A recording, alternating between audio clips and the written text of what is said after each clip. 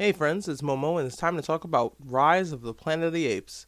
I did one about this already, but I figured it was time for an updated version.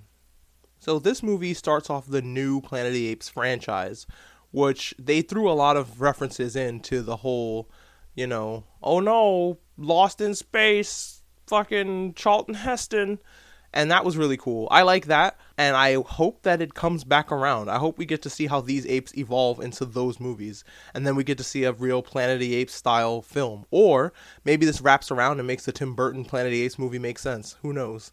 I haven't seen that movie. I wasn't a really big fan of the Planet of the Apes franchise until these movies. It made it more grounded in reality.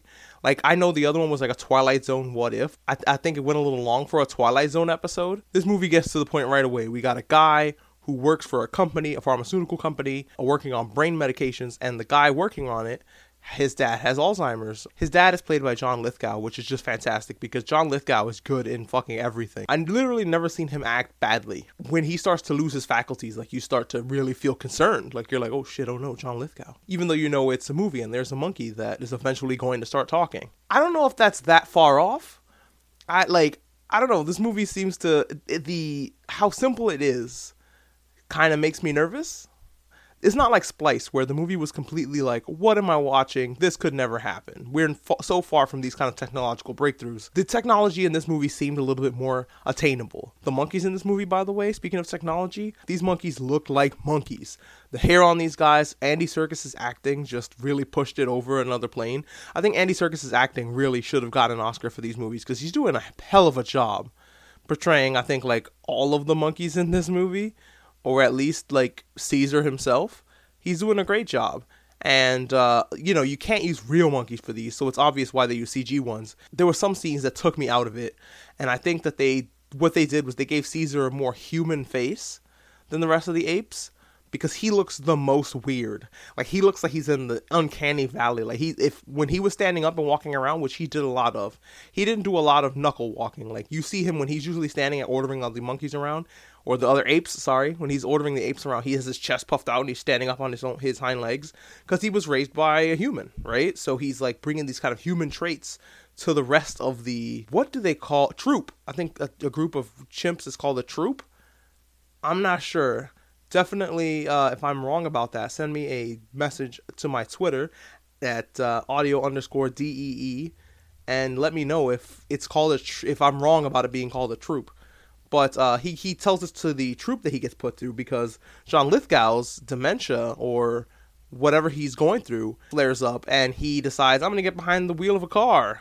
And he gets behind the wheel of his neighbor's car, who suffers the worst in this movie. He's like Schleprock, if you're old enough to remember the Flintstones and Schleprock. But this dude gets his car fucked up, bitten by a fucking chimp. He's a pilot also, we learn. And then he gets the killer monkey disease and spreads that shit all over the place. Another thing about this movie that seems more realistic nowadays is not just, hey, scientific breakthroughs, may happen, but also disease, rampant disease.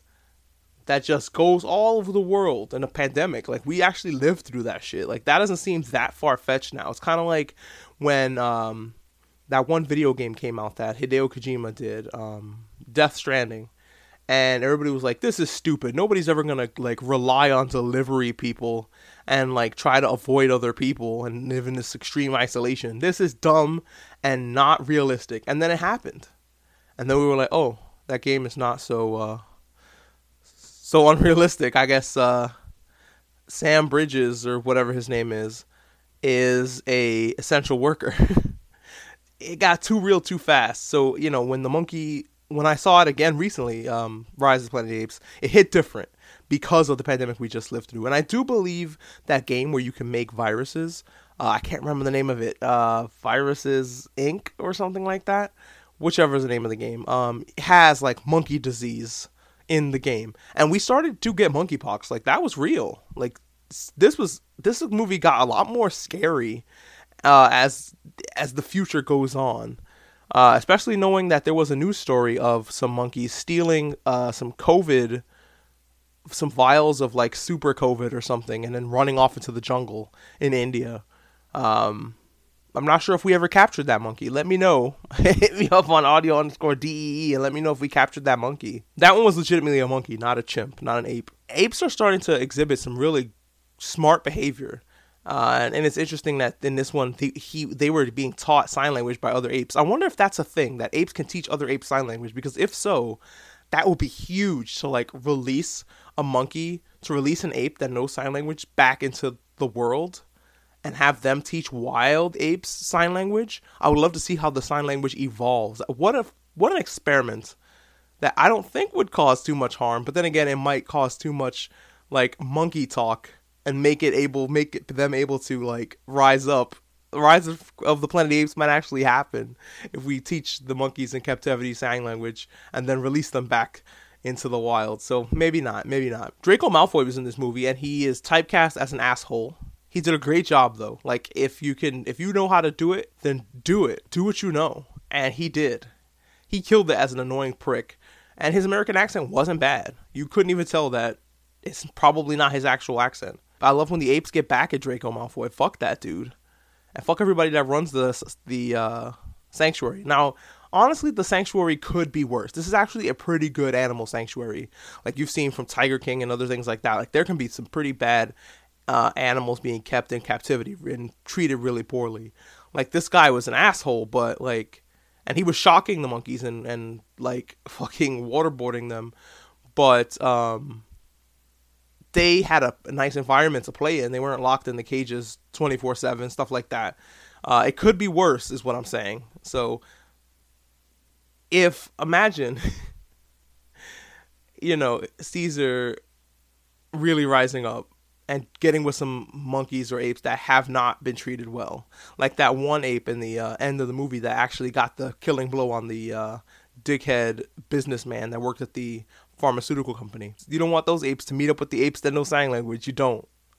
It'll be a big problem. And then there's orcas that are sinking ships in other parts of the world right now. You don't want the orcas to learn sign language, to understand sign language from the apes, and then they just go, fuck humans, let's just take over. You don't want. This is like the second or third time I see some movie that's completely outlandish and going, this was real. I felt this.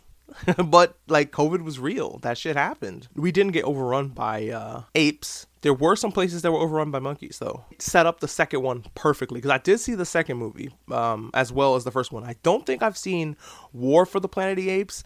Something tells me I have, but I don't feel like I have. I don't know. But I like this movie. I liked the gradual resentment in Caesar and hatred of humans. Even his own parents kind of like abandoned him. He doesn't quite understand the situation of why he was put in the sanctuary in the first place. Like, he bit a guy. He knows that's wrong. But no matter how smart Caesar is, he hasn't read all of the laws pertaining to keeping a chimp. And I don't even think in certain states it's legal to keep a chimp. Maybe that was a factor too. Because he did hide this from everybody. Like, Caesar couldn't leave the house. So I'm assuming he did take Caesar on walks sometimes. So, I don't know, maybe. Maybe he was just taking the chances, taking Caesar on walks. Yeah, I'm hyped to see the next movie again, because that's on the magical wheel that me and my friends spin and watch movies from. So I can't wait to watch the next one. And I'll probably just upload my actual original thoughts next time. It's just I listened back to my old thoughts, and I was like, my mic sucks. And so I wanted to redo it. We've come really far. We've come a really long way with technology, and I can't wait to see the next Apes movie, which is coming out in 2024. That's the fourth Apes movie. I think by that point, Charlton Heston should be on his way back, right? Also, who's playing Charlton Heston? Who has that role? I would love to know. If you know, again, one more time, hit me up on audio_DEE to let me know. This episode has just been one long plug from my Twitter. Definitely check back next week when we talk about Dread.